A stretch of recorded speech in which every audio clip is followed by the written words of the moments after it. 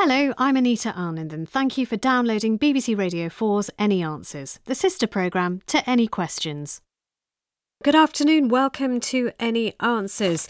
So, nearly all local authorities in England are set to raise council tax and service charges, worried about their financial stability in the future. I want to know, how is your council doing? Does it need to do things differently, or do you think it's just a question of money? They need more money, pure and simple. And if that is the case, then where should that money come from? 03700 100 444 is the number to call. You might have heard Michel Barnier this week saying it's time to tell the truth. But what is the truth when it comes to Brexit? We can talk about trade, we can talk about borders, we can talk about jurisdictions of justice if you like. And I also really would like to know if you feel more informed about Brexit these days. Are you worried about the fate of Northern Ireland? Will you fight to stay in the customs union or fight to get out of it? 03700 100 444. We've got Labour, the Tories, UKIP, all tearing themselves apart over this. Do you look at your political parties, the system, and just despair? How would you fix it? All that and the suffragettes. Should they be posthumously pardoned? 03700 100 444, the number to call. Text 84844. Or, of course, you can tweet using the hashtag BBCAQ. It may always be Brexit that leads this programme. So let's take our first call on that. Paul Gilbert is calling us from Taunton. Good afternoon, Paul. Good afternoon. So, look, yes, I mean, it's on a cycle, isn't it? And now we're talking about borders, hard borders, soft borders. What do you make of what Michel Barnier has said, which is, look, the truth is it's going to be a hard border. The truth is that's the hard truth and you've got to face it. Right, it's been made very clear and agreed by both sides that we will not have a hard border. Michel Barnier is deliberately attempting to make these negotiations more difficult to show the EU members that he's a tough negotiator. Well, Mr Barnier, it will not work. We have a long-standing arrangement with Ireland and we will retain an open border. It's in the interests of all EU members and the UK to have tariff-free agreements. To do so would be damaging to all EU countries.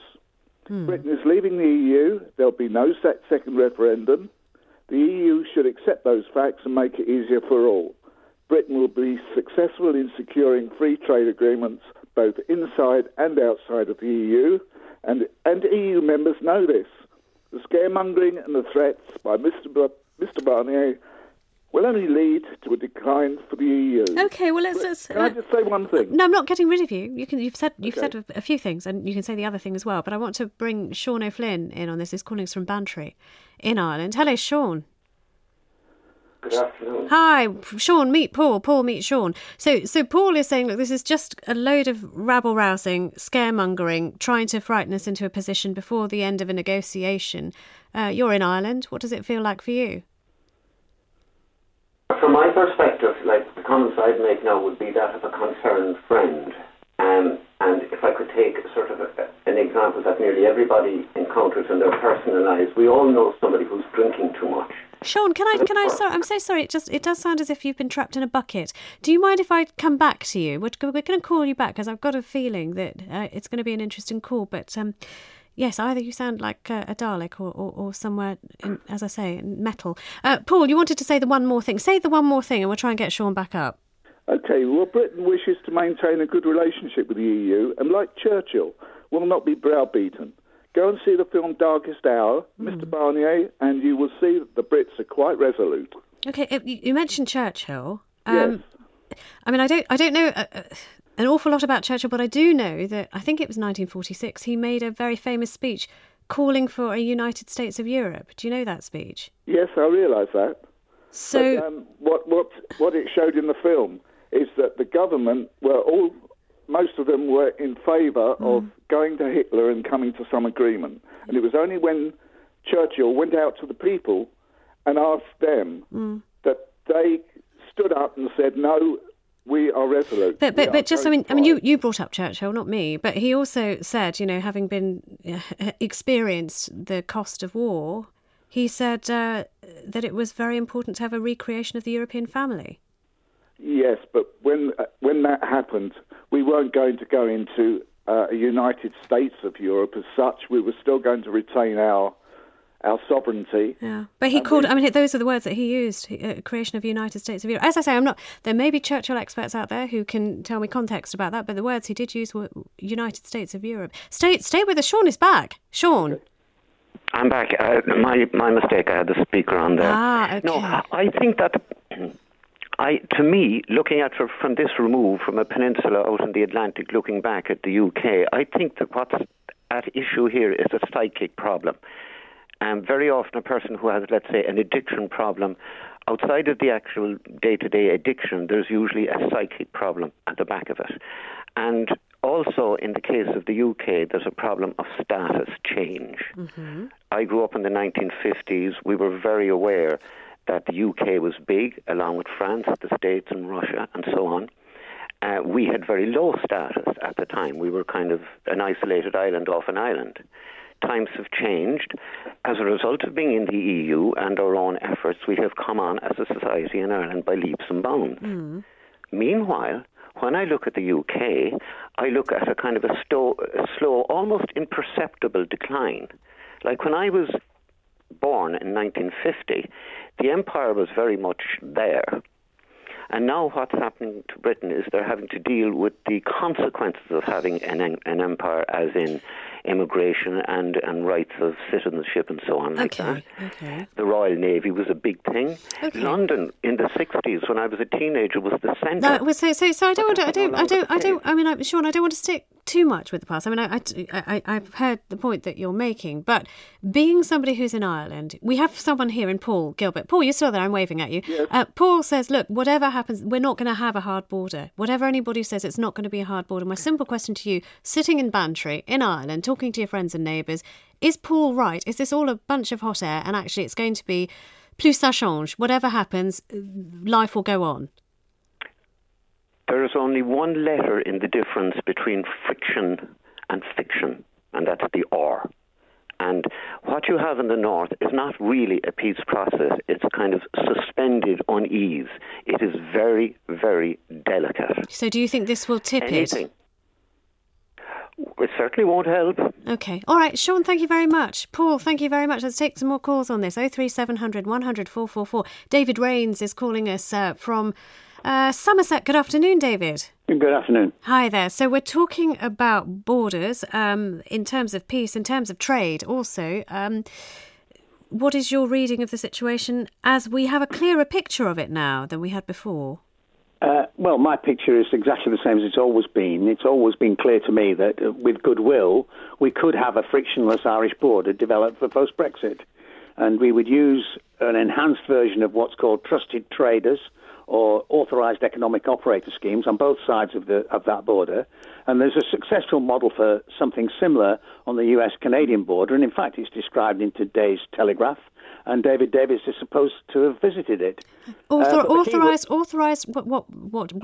economic operators. And so you're using jargon, which makes me think that you know what you speak. Yes, tell me your experience. Tell me why you know about these things.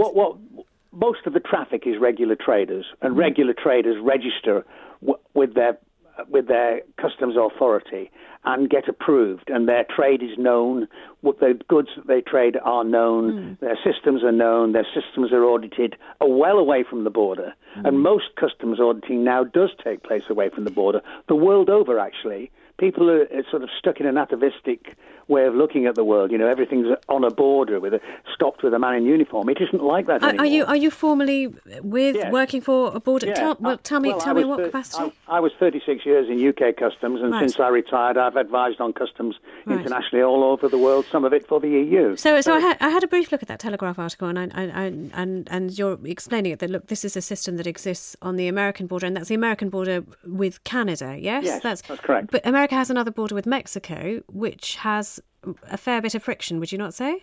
It has friction. A lot of it's the result of drugs trafficking and people trafficking. Okay. It's a different problem, a different border problem than it has with Canada. But the key issue here is goodwill. And I don't believe that the Commission, at least, is operating with goodwill. And Monsieur Barnier isn't operating with goodwill. I think if the EU butted out, the UK customs and Irish customs have traditionally cooperated fantastically well. I have some dear friends in Ireland, and we cooperated even in the depths of the troubles across that border to resolve transgressions which took place in either direction. There was no problem, and it can be developed. Heathrow's a huge port with a massive amount of goods coming through it, and a lot of the goods are cleared before they even get there, and there is no delay for customs purposes. Okay. So this is all a myth, and I do fear it's being exploited by people, sort of political opportunism to prevent us having Brexit, destabilise us, and it is working. You could hear people on the programme, and there was somebody shouted out nonsense. I can't remember who it was. But it's not true. Okay. And I do fear the Commission is not working in the interests of all member states now, and not working in the interests of Ireland. Actually, Ireland trades so much with the UK that actually Ireland would probably be better. And what about the voice of Ireland itself that says, the voice of Ireland itself says we would like to stay within the customs union? Yes, we have to respect that. So, Ireland would be better off leaving and having a free trade zone, free people moving zone with the UK. There's no doubt about that. But if they choose not to do that, we have to respect that, but we can work together with them. Okay. We can have a joint protocol for transgressions either way on the border. Any controls in depth on traders will be away from the border at the traders' premises, and it will not be the hard border that people imagine. Most borders, in fact, in the world are going that way. It's just a question of time and technology. Very, very good talking to you. And also the point there that you raised very clearly is this depends on goodwill. How much goodwill do you think that we can actually muster in the run-up to... I'm not sure we're going to get much from the Commission. I think. So then, you can't have one hand clapping then, can you really? The Commission is dangerous. The Commission is frightened of the UK going independently. It fears the UK going independent. We're too big. But let's just. You're a very good caller, and I know there are others stacked up. George, thank you very much for being patient. Bernard, thank you very much for being patient. All the others, I'm going to get to you in a second. But David has a lot of knowledge about this. David, if, as you say, there is mischief, and you're characterising it as mischief. Yes. But if the union decides that they're going to exert what they would see as their right to have the hardest of borders, they will want a hard border. Yes, and they will want a hard border. Well, then it doesn't matter what is possible. What we've got in Ireland, which we heard from one of our previous callers, is a volatile situation which could be brought to a tipping point at any time. If they decide that's what they want, then we have to face the consequences, and the people of Ireland listening to this are going to have to face the consequences, right? I hope the people of Ireland will know that the British, generally speaking, treat the Irish with goodwill. I've worked on this. I understand that, but isn't the reality that if you can't, again, I'm saying the one hand clapping, you accept that they are going to, the union is going to insist on a hard border. If they insist on a hard border, if that's your characterisation that they're creating mischief, the inevitability of that is still trouble. Yes, they will. The EU Commission, acting on its own without the interests of considering the interests of member states, is capable of closing everything down, and we'd end up in a World Trade Organization deal where the border would be harder, but it would not be as hard as described. Okay. Even then, we could still have a system. David, I'm going to have to talk to other people, but I'm really glad you called up, and you're always welcome to call up again. 03700 100 444. Some tweets here. My goodness, Churchill advocated a United States of Europe, but not including Britain and continental Europe only. He was clear. How dare you rewrite history, said Will. Another one here. Ruth says, there aren't any borders around the periphery of the EU empire except Hungary's wall. What's all the fuss about Ireland? Another one here. Given unelected Michel Barnier is doing such a good job of showing how the EU rides roughshod over its citizens' wishes, wouldn't the easiest thing be for Ireland to give their population a vote on leaving? Then the border wouldn't be an issue. Let's take another call on this. Bernard Whittaker calling from Newcastle. Good afternoon, Bernard. Good afternoon, Anita. How are you doing? I'm all right, thanks, lovely. How are you, and what did you want to tell us? Well, I think people forget in the referendum campaign, so little was said about what the customs union was and how it was explained, because it wasn't explained. And the single market was actually created by Margaret Thatcher, and I find it amazing that so many Tories now seem to want to reject what was her idea. And we're in a situation now where in 2016, when the referendum happened, so many people in parts of the country that had suffered 5 years of austerity had a free go in terms of a free kick at Osborne and Cameron. And a lot of areas voted leave based on the free shot or the free kick at Cameron Osborne, and also the fact that there were Labour areas and they were wanting to protest against the Tory government. So you're calling from Newcastle, and there have been some pretty scary figures that have been swirling around this week from a cross-party think tank organisation saying the North East is going to suffer really quite badly and giving different scenarios and different sort of levels of suffering. Does that make any difference to those people? There are no positives in the North East for Brexit. They're all negatives. Mm. The North East actually exports. It's one of the few parts of the UK that exports in terms of having a positive export sort of... No, I understand that. So, but also, there were places in the North East, as you say yourself, people who say, we knew what we were voting for, we wanted out. I'll take that with a big pinch of salt, because the referendum campaign was barely 4 weeks after the local election campaign. It was unlike the Scottish referendum, which went on for 18 months, where everything was fully explored. Okay, so you don't think it was fully explored or explained? Okay. No, Cameron could have had the referendum in 2017. Got it. Bernard, thank you very much indeed. If you want to comment on that, 03700 100 444 is the number to call. George Steele, so patient. George, thank you very much for waiting. Tell me what you've heard so far on the programme and from the politicians this week. Well, what I've heard so far, I'm in general agreement with, but the point I wanted to make is Mr. Barnier seems to be making it up as he goes along. He doesn't understand his own rules. For example, the borders of the EC are either sea borders or land borders. Where there's a land border, like Hungary, as was mentioned by an earlier speaker, it's a hard border. Now, that hard border is erected by the member of the EC adjacent to that, not the countries outside that. Now, if we're leaving the EC, then the Northern Ireland border is nothing to do with us. Mm. It's the Republic of Ireland who would be erecting a hard border if they wanted to. Right. And it's them that should be leaned on by Barnier, not moaning at us, because it's nothing to do with us. Okay, George. Okay. We're outside. Okay, got it. Thank you very much indeed. I'll just read a couple more on that border issue, and then we will move on and talk about local councils. Is your local council struggling? Because it seems as if, I think the figure was 80% of councils in England are saying we are struggling and we're going to have to raise our bills and raise the amount we tax people. Let's take this from Jack, who says the only solution to the Irish border problem is for the Republic to align with the UK, leave the EU. Ireland effectively won its independence with the Anglo-Irish Treaty of 21. If they hadn't have given it away 50 years later to the then EEC, we wouldn't be in this mess now.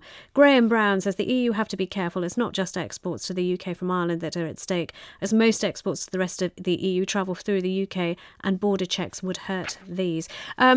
Councils. Pat Reid is calling us from Glossop in Derbyshire. Hello, good afternoon, Pat. Hello. Hi there. What did you want to tell us about? Well, I think that the councils today have grown far too large to manage what they're supposed to be doing. They are giant businesses masquerading as councils. We need to go back to the small pre-1970s councils, which were local and incidentally didn't pay their councillors. They had all the local knowledge they needed. They knew everything about their area. You could get at them in the street if you had a problem. And they had human-scale budgets to manage and local knowledge to help them doing it. But, Pat, now, can I put this to you, though? 1972, pre-1972, which is the era that you're talking about, the demographics were really different and the demands were different. So we have an ageing population. We have a social care crisis, we are told, time and again. These are different challenges now, requiring different, maybe structures, different, and definitely different budgets, wouldn't you say? Well, I hate to say this, but Longdendale, our local council, of which my father was a member for a quarter of a century, had old people, and they're knowing the local people, knowing the area, knowing how many they'd got, they built sheltered housing for them in the day before it was popular.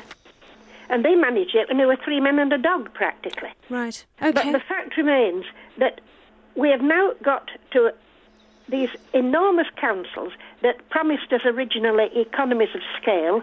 They've grown larger and larger. they're amalgamating their services with neighbouring councils, so your services might come from 50, 60, 70 miles away, which is not economic, and they come delivered by people who do not know your area. So you want it... Understand. All sorts of mistakes. I understand. So, Pat, I mean, it's more localisation for you, smaller organisations, smaller councillors, much more localised. Thank you for your call. John Davis is calling us from Swansea in Wales. Hello. Hello. Hi. What do you make of the... Well, I mean, they're saying, and we heard from a Tory peer this week saying, look, the situation is parlous, in fact. So what do you make of this? Well, I'm going to refer you, in fact, to a publication which contains the research papers from the Max Planck Institute, 2013, and they came to a general view, in fact, that the problem is that the load for taxation is unfairly spread, and that corporations successively, in fact, have paid less and less and less of their share. They do it, in fact, because of their power. They do it because, in fact, they will play one country off against another in terms of corporation tax levied, especially where, in fact, there are small countries like Ireland or like the Netherlands, in fact, where the per capita... Yeah, I mean, just because time is ticking. So you're saying, actually, that the load has to be looked at, and it doesn't matter. You can try and make yourself as pretty as you like, but we have demands here. What you're saying, higher corporation tax? I mean, I'm just trying to get to the nub of what you're saying. Well, no, you can't do anything about it because, in fact, the corporations are too powerful. So we're just stuck in this... We're stuck in this situation, John? Thank you very much indeed. Oh, sorry, John. Margaret Parker, calling from Millbrook in Cornwall. Hi, Margaret. Hello. Hi, yes, calling from Cornwall. What's it like where you are?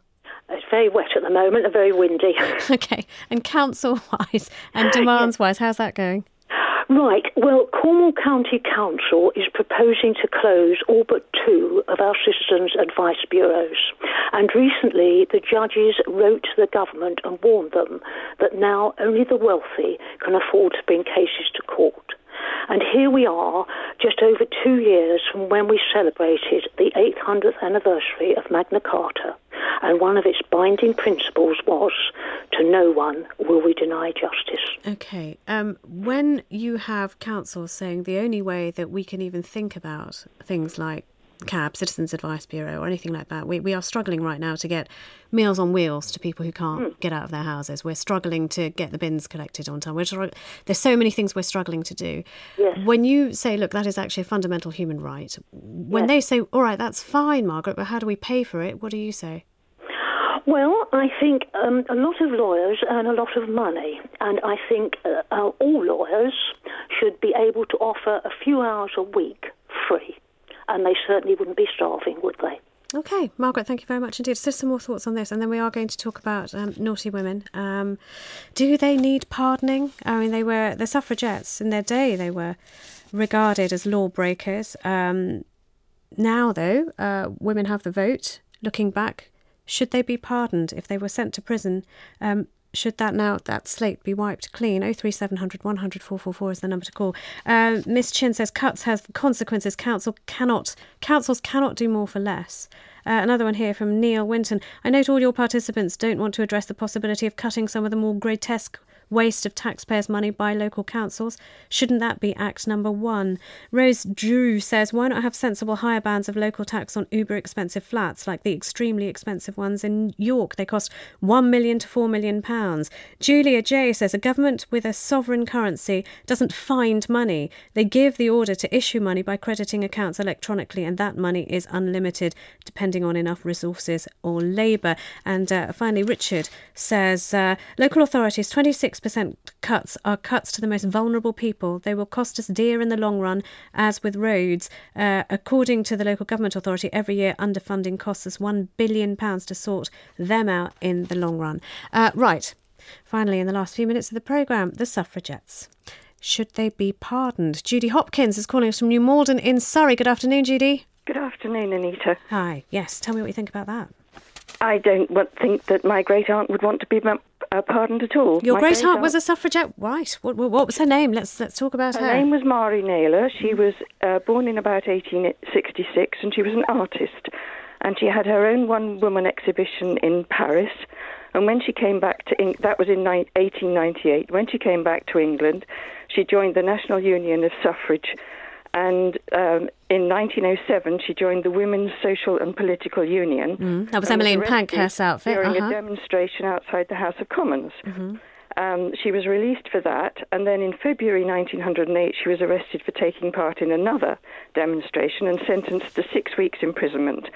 And my great-grandfather wrote to the governor saying he was willing to pay her fine, and she answered back and saying no, thank you very much. She wasn't going to have her fine paid. She was going to serve her sentence.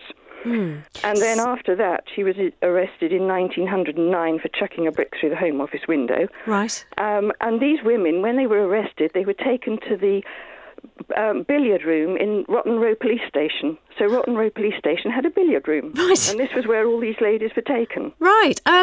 Judy, oh my God, I could talk to you for ages about your great aunt. But you think if she would feel absolutely insulted and patronised and demeaned if she knew what she was doing. Okay. She could have been a suffragist who weren't militant, but she wasn't. She was a suffragette. Stay there. I want to invite lots of. Gosh, the calls are lighting up now. Pam Tuthill is calling us from Felixstowe in Suffolk. Hello, Pam. Hello. So yes, your part of the world was mentioned on the programme by Therese Coffey. It was, yes, that's why I phoned. Oh right, tell me why you've called. Right. So what did you want to tell us?